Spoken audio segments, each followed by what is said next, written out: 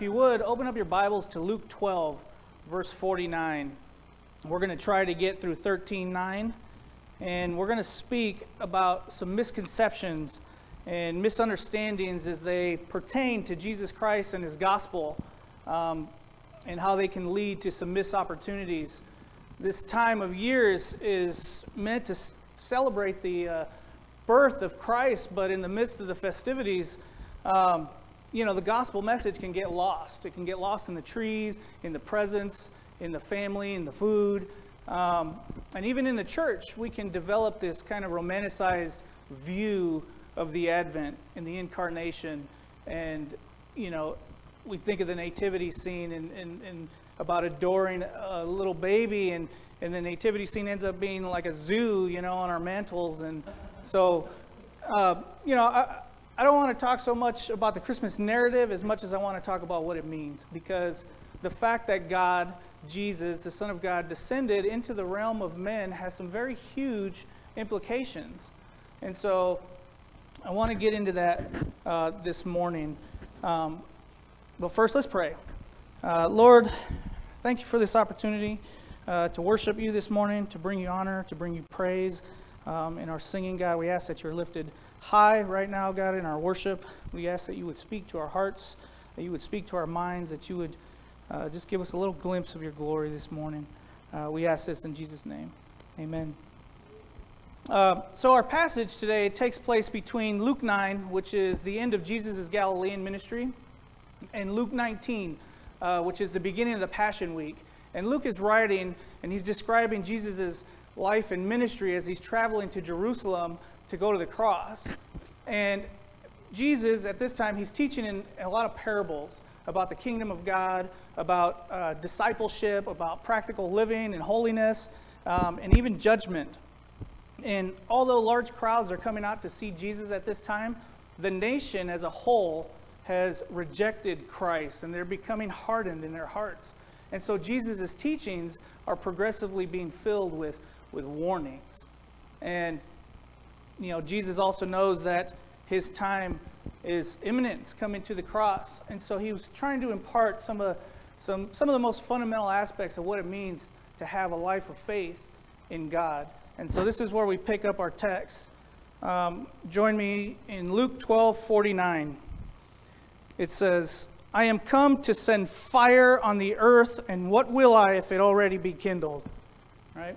Merry Christmas. All right? It's there's not really any easing into this one. But listen, this is the reason for the season, and admittedly, I know it sounds shocking because we do have this idea of adoring this baby, and we think that this guy grows up and becomes this meek, kind of feeble sentimentalist that's going to bring peace on earth to men everywhere. And Jesus here is saying, I come to send fire. I came to judge the earth.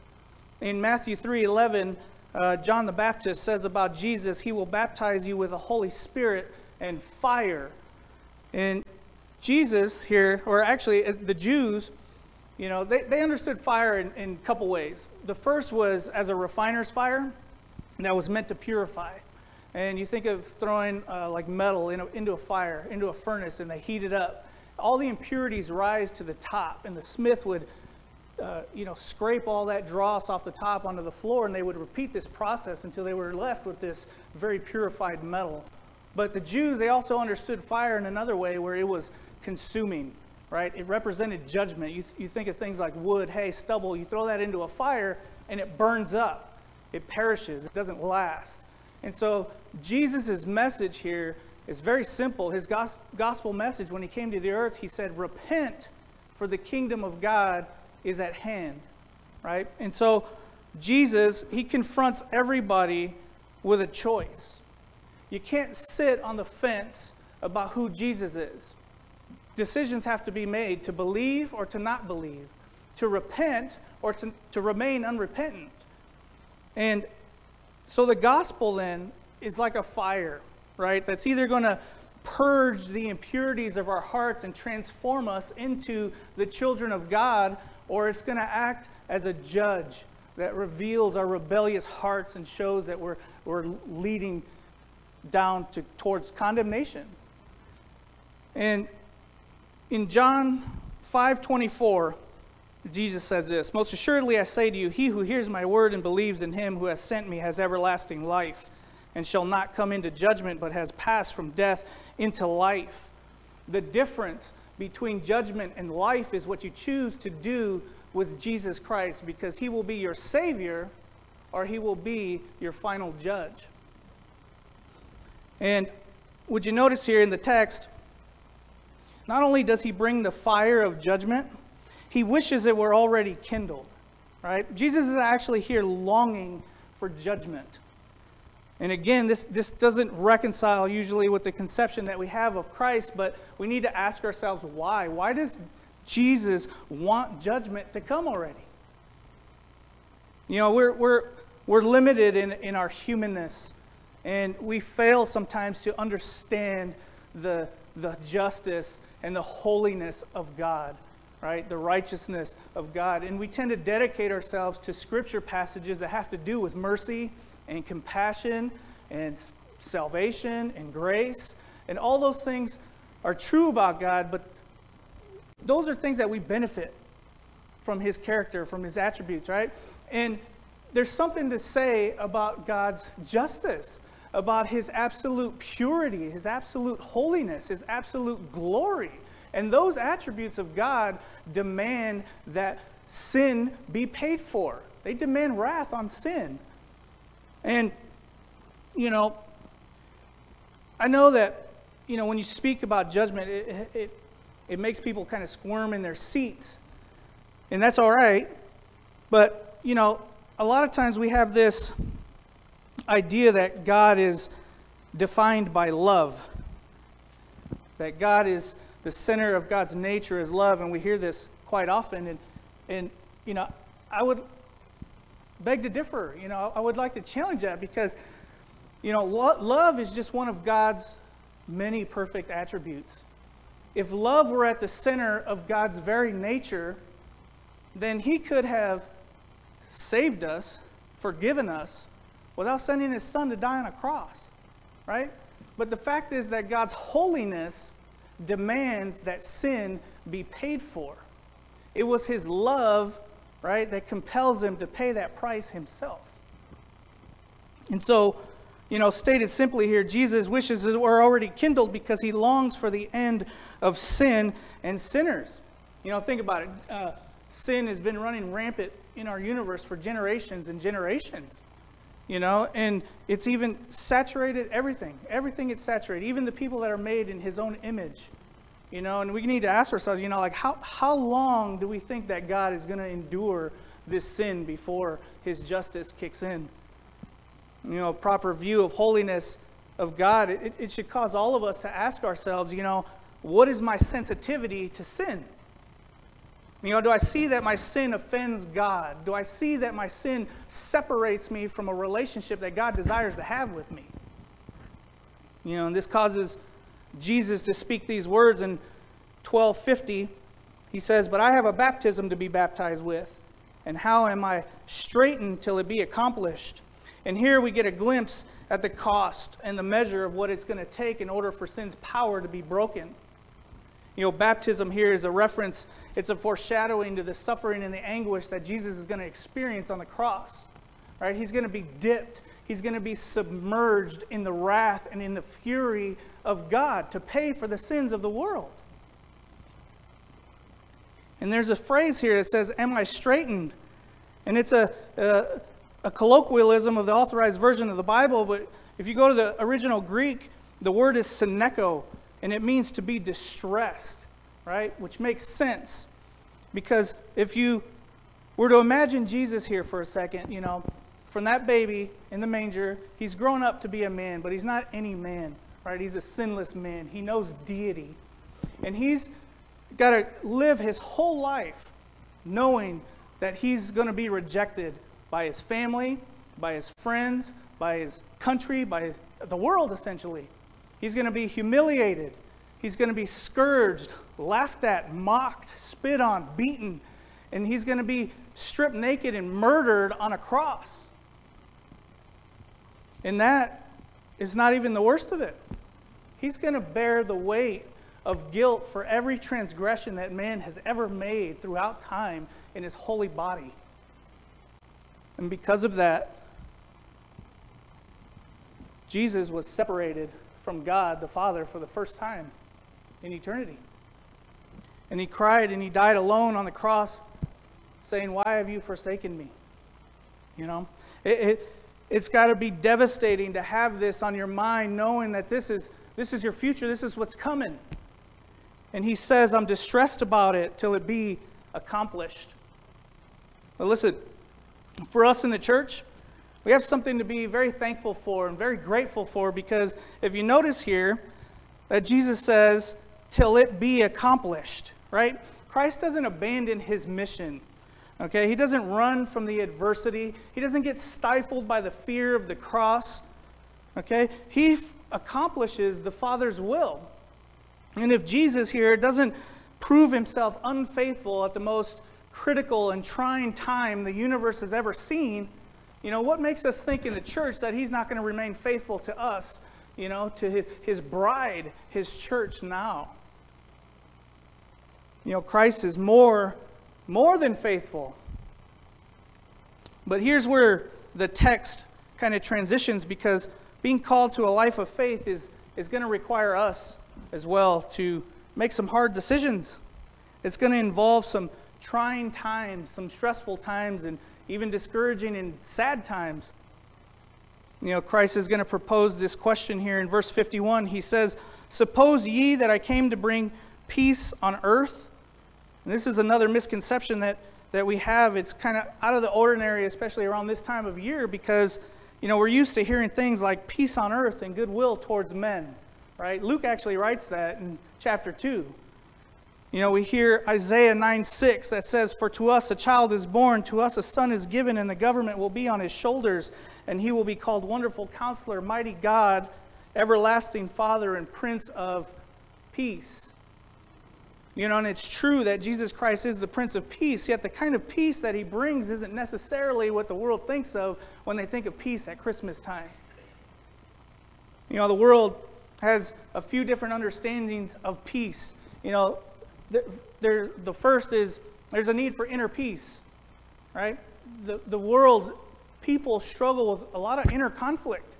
There's stress, there's anxiety, there's fear. You know, at Christmas time, if you ask a mental health professional, they'll tell you that Christmas time is one of the most depressing times of the year, right? There's a lot of irony in that. And the world also understands that there's a need for interpersonal peace, because there's a lot of interpersonal conflict between people. You got conflict in your families, you got conflict at work, you got conflict with total strangers, right? We see this all in our politics right now. The world also understands that there's a need for peace internationally, right? There's a need for world peace. This is what most people think of when they think of peace at Christmas time. You know, last week we had Wes Gazaway here, and he was testifying about this very thing of the tensions in the Middle East. You know, the riots and the uprisings and the wars and rumors of wars. You know, this is, you know, the world understands there's a need for a world peace. But listen, there's something distinct about the peace that Christ brings. In John 14:27, Jesus actually says this. He says, "Peace I leave with you, my peace I give to you. Not as the world gives, do I give it to you." You know, peace on earth, or a universal peace, it won't come until Jesus' second coming, when he destroys evil forever and he reigns supreme. But right now, right, the peace that Christ offers us now is peace with God, peace in our hearts. Jesus gives us the kind of peace that is given to a person's life. And we all need that peace. Romans 3:23 says, "For all have sinned and fall short of the glory of God." Right? All have sinned. My family will tell you how much of a wretch I am, right? I mean, Nate's over there, you know, nodding his head like, yeah, you know. But listen, that sin, it keeps us in conflict with God. But listen, because Christ paid the price for your sin on the cross through this baptism, right? That he's expecting, that he's anticipating, you can be justified. You can be reconciled. You can have a peace with God. And the Bible calls that a peace that surpasses all understanding with God. The irony here, though, is that the peace that Christ offers spiritually, it oftentimes will bring division here on the earth. And that's because the gospel separates. You know, believers in Jesus, they're spiritually reborn, they're sanctified, they're set apart, they're holy unto God. That's what it means to be a saint. You know, to those who believe in the gospel, it's good news, it's life-saving, it's life-changing. But to those who reject it, it's repulsive.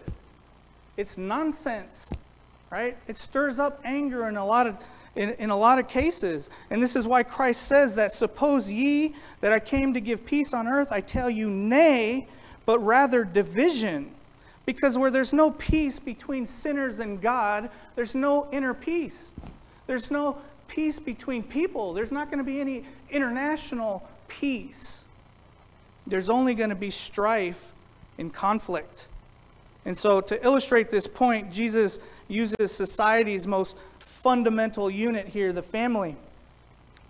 Let's read in verse 52 and 53. He says, for from henceforth there shall be 5 in a house, divided 3 against 2, and 2 against 3. The father shall be divided against the son, and the son against the father. The mother against the daughter, and the daughter against the mother. The mother-in-law against her daughter-in-law, and the daughter-in-law against her mother-in-law. And again, this illustration here is not a declaration that this is going to happen to every single believer that comes to faith. But what it is it's indicative of the reactions that people are going to have when you choose to follow Christ, when you choose to identify yourself with Him. Strife occurs even in the most tightest of bonds that you think you have in this world. Christ causes that division sometimes, right? The gospel is offensive for those who reject God. For those who refuse grace, who reject Christ, it can be offensive. And the clarity and the definitiveness of the Lord's gospel message, it causes strong reactions. It stokes emotion. You know, in Jesus' day, when Jews became Christians, they were excommunicated from the synagogue. I mean, that was the center of their cultural life, and they were basically kicked out. In today's society, Muslims who decide to follow the Lord, you know, they face a harsh reality, right? Brother Dave probably testified of a lot of these stories from our missionaries that serve in Muslim countries where this is the case. You know, maybe you came out of a Catholic background, and there's tension there between, you know, the Lord that we choose to follow and believe in the Catholic system. You know, maybe you're a believer who's, you know, the only one in your family. You come from a non-religious household, and you're looked at like that Christian weirdo, right? That just chooses the Lord and His church over some of the family things that you do, you know? And it's true. We've all experienced that. But listen, this passage doesn't advocate that we detach from our families. It doesn't ask us to completely separate ourselves from the world, to insulate ourselves. It's just stating the fact that your belief in Christ is going to bring you into some crisis moments. And the implication is, you know, are you going to be able to withstand the opposition that you're going to face as a follower in Jesus Christ? You know, is God going to be first and foremost in our life, or is our family? Or our kids? You know, is our job or our finances or politics or pandemics? You know, is the pandemic going to impede on our worship the way that the Lord prescribes in His New Testament? Or, you know, will we crumble in the face of conflict? We need to ask ourselves, you know, is God going to reign supreme in our life? Or will we just fizzle when that conflict arises? Look, these are some misconceptions about Jesus and what He came to do, but they can lead to some missed opportunities, and they have dire consequences. If you read in Luke 12:54-56, it says, "And He said also to the people, when you see a cloud rise out of the west, straightway you say, there cometh a shower, and so it is. And when you see the south wind blow, you say, there will be heat, and it cometh to pass. Ye hypocrites, you can discern the face of the sky and the earth, but how is it that you don't discern the time? And here Jesus states two simple truths in these verses. The first is that man's natural senses can be very discerning. Israel wasn't equipped with a Doppler radar, right? They didn't have Teresa Bryant, with all her gadgets and gizmos, predicting the weather, right? The Mediterranean was to the west, the mountains were in the north, to the south and east was desert. And so they knew when a cloud was coming from the west that it was bringing rain. And the same is true with the wind here. Their climate's a lot like ours in the fact that we know when a south wind rushes through here, it's bringing a heat wave. And so the point is, Jesus is saying that humans are skillful in studying, they're skillful in experimenting and drawing conclusions in the natural world. But listen, the second truth is this: people don't discern spiritual matters, right? When it comes to the spiritual senses, man is undiscerning. He doesn't take the time to observe. He doesn't take the time to experience spiritual things. And in this case, Israel fails to discern the time. A person in tune with the spiritual things of God right here would have recognized that the weeks of Daniel were about to commence. Right? All the prophets have been testifying of the Messiah coming. They would have taken into consideration Jesus' miraculous birth and his genealogy. They would have listened to John the Baptist, who came in the power and the spirit of Elijah, testifying that the Messiah was here. What about the wise men from the manger scene? They testified of a world outside of Israel that was anticipating Jesus, the Messiah.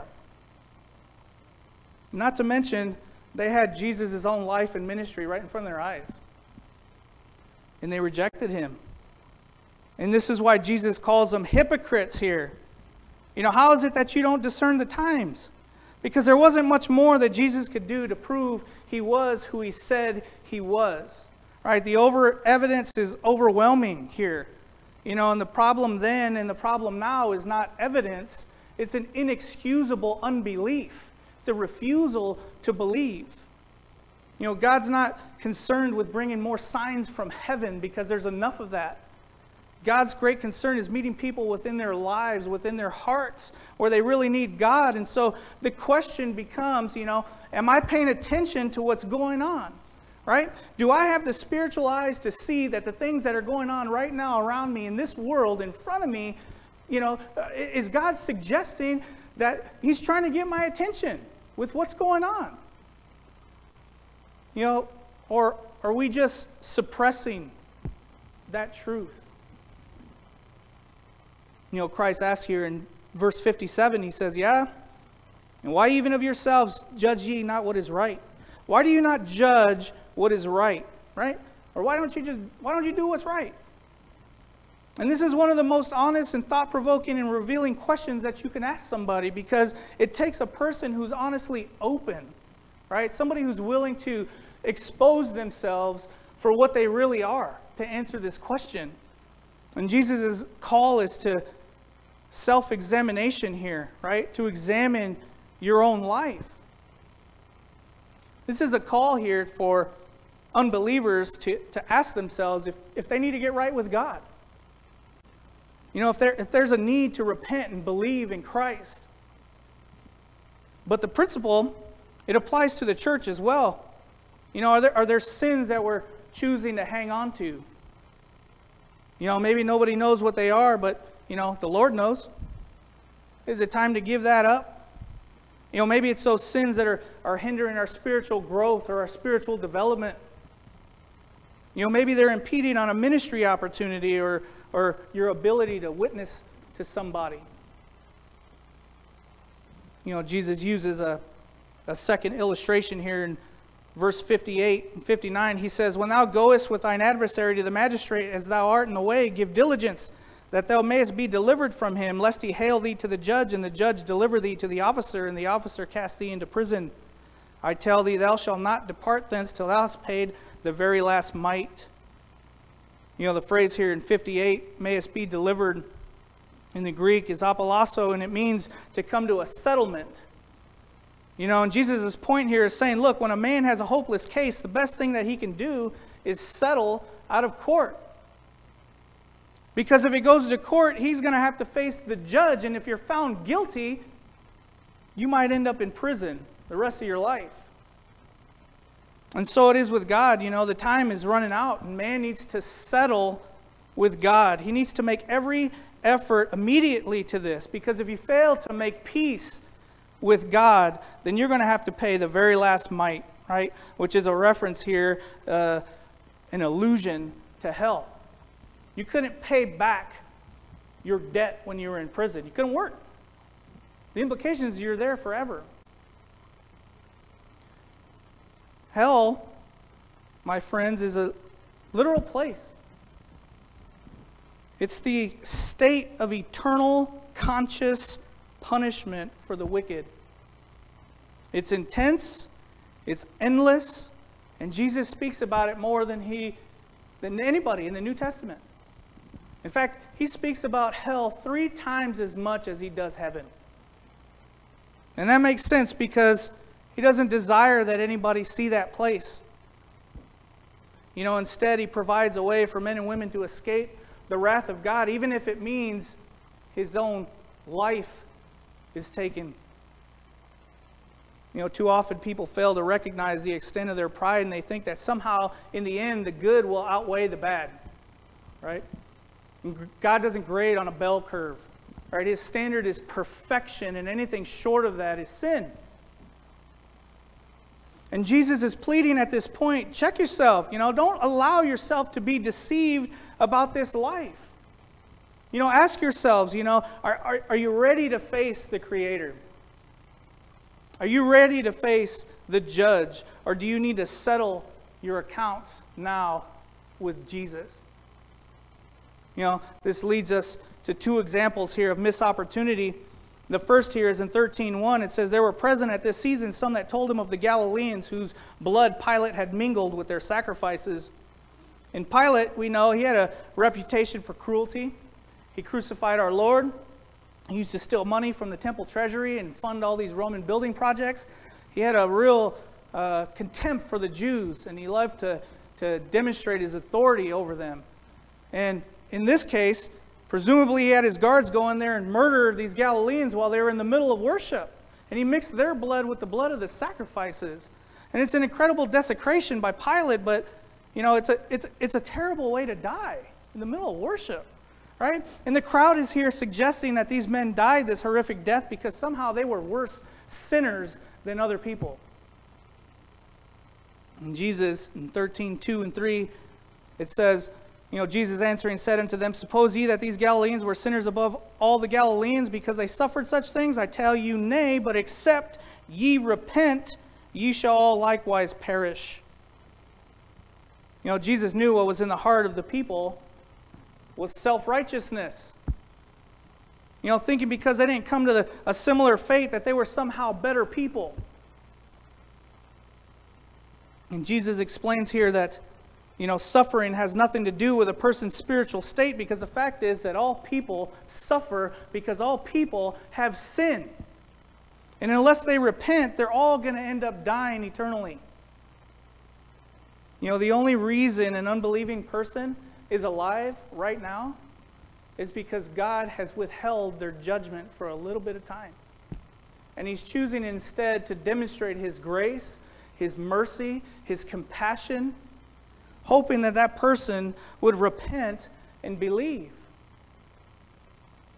The reality is this, everybody's days are numbered, and nobody lives forever.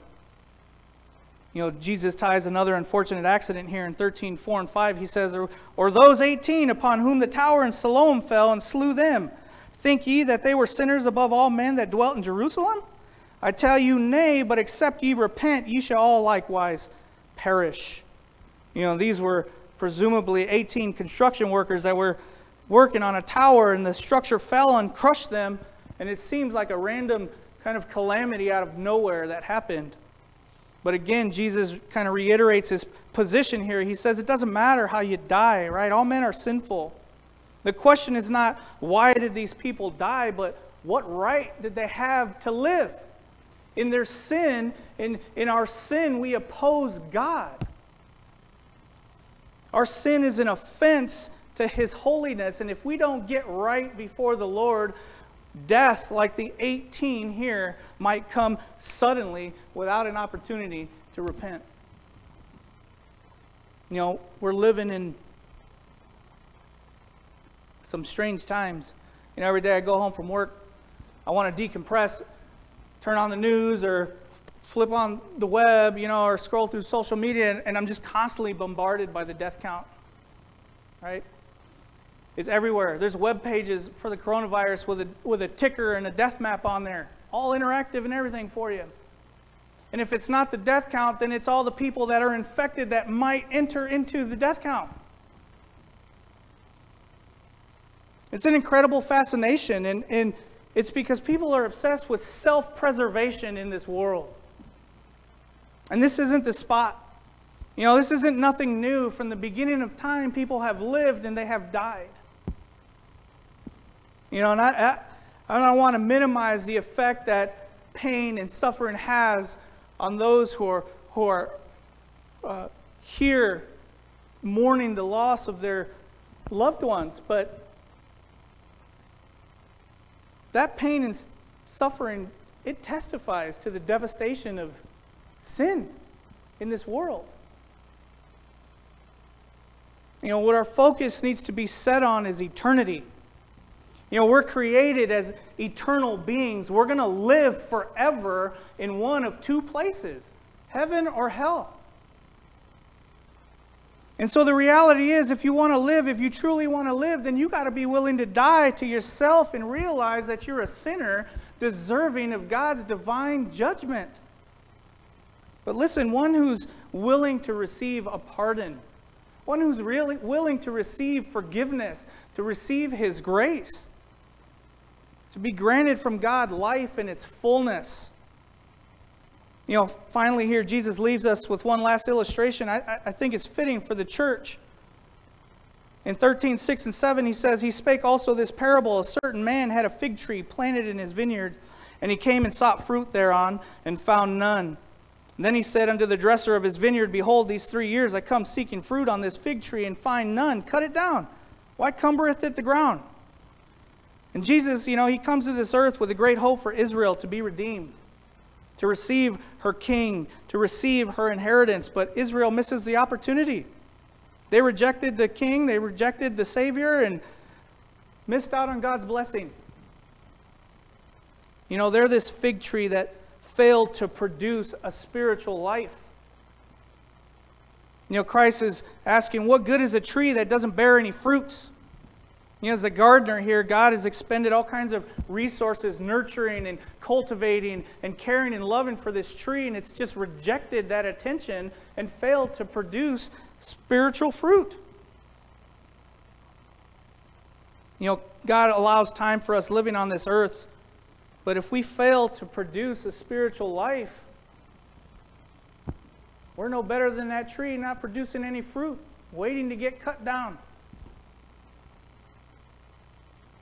Today our passage kind of concludes open-ended. It waits for a response from the hearer. In 13:8 and 9, and he answering said unto him, Lord, let it alone this year also, till I shall dig about it and dung it, so fertilize it. And if it bear fruit, well, and if not, then after that you shall cut it down.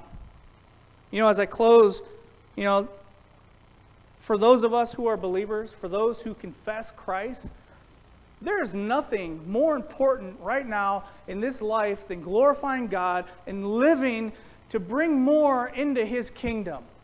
This is sole purpose. And we have an incredible opportunity right now with people's spiritual senses being aroused by the things that are going on in the world right now. You know, and we can't be sidelined by the sins that are in our lives.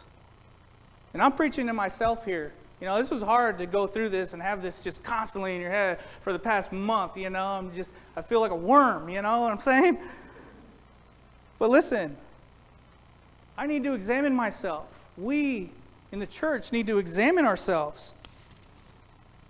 You know, if your spiritual life is in a rut, you know, if it's not what you know it can be, don't be a tree planted in the church just sucking up resources. right? Failing to produce a spiritual life, be willing to open up with God. Be willing to expose yourself to God and to His people, and find some believers that you can surround yourself with and grow together.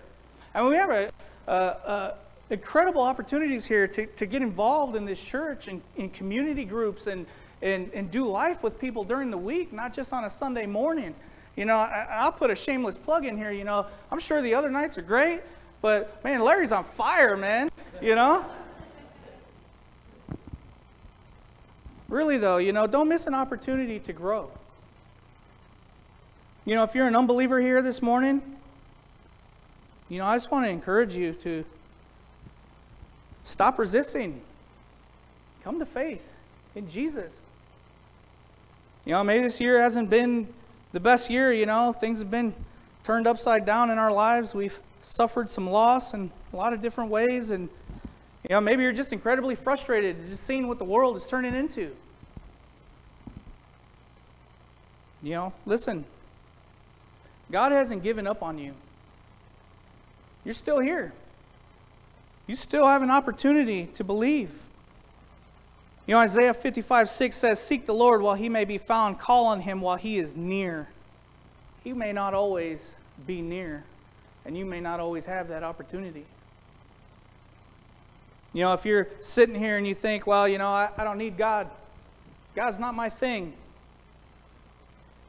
Then I just want to ask you, you know, are you willing to gamble with your soul? Are you willing to face God when the time for judgment comes and acknowledge that you rejected the free gift of grace that He's given to you? You know, God places eternity in everybody's heart, and it's why deep down inside everybody knows that there's more than just this life. You know, don't miss your opportunity to experience life with God. You know, all you need is an honest heart and a willingness to repent and believe.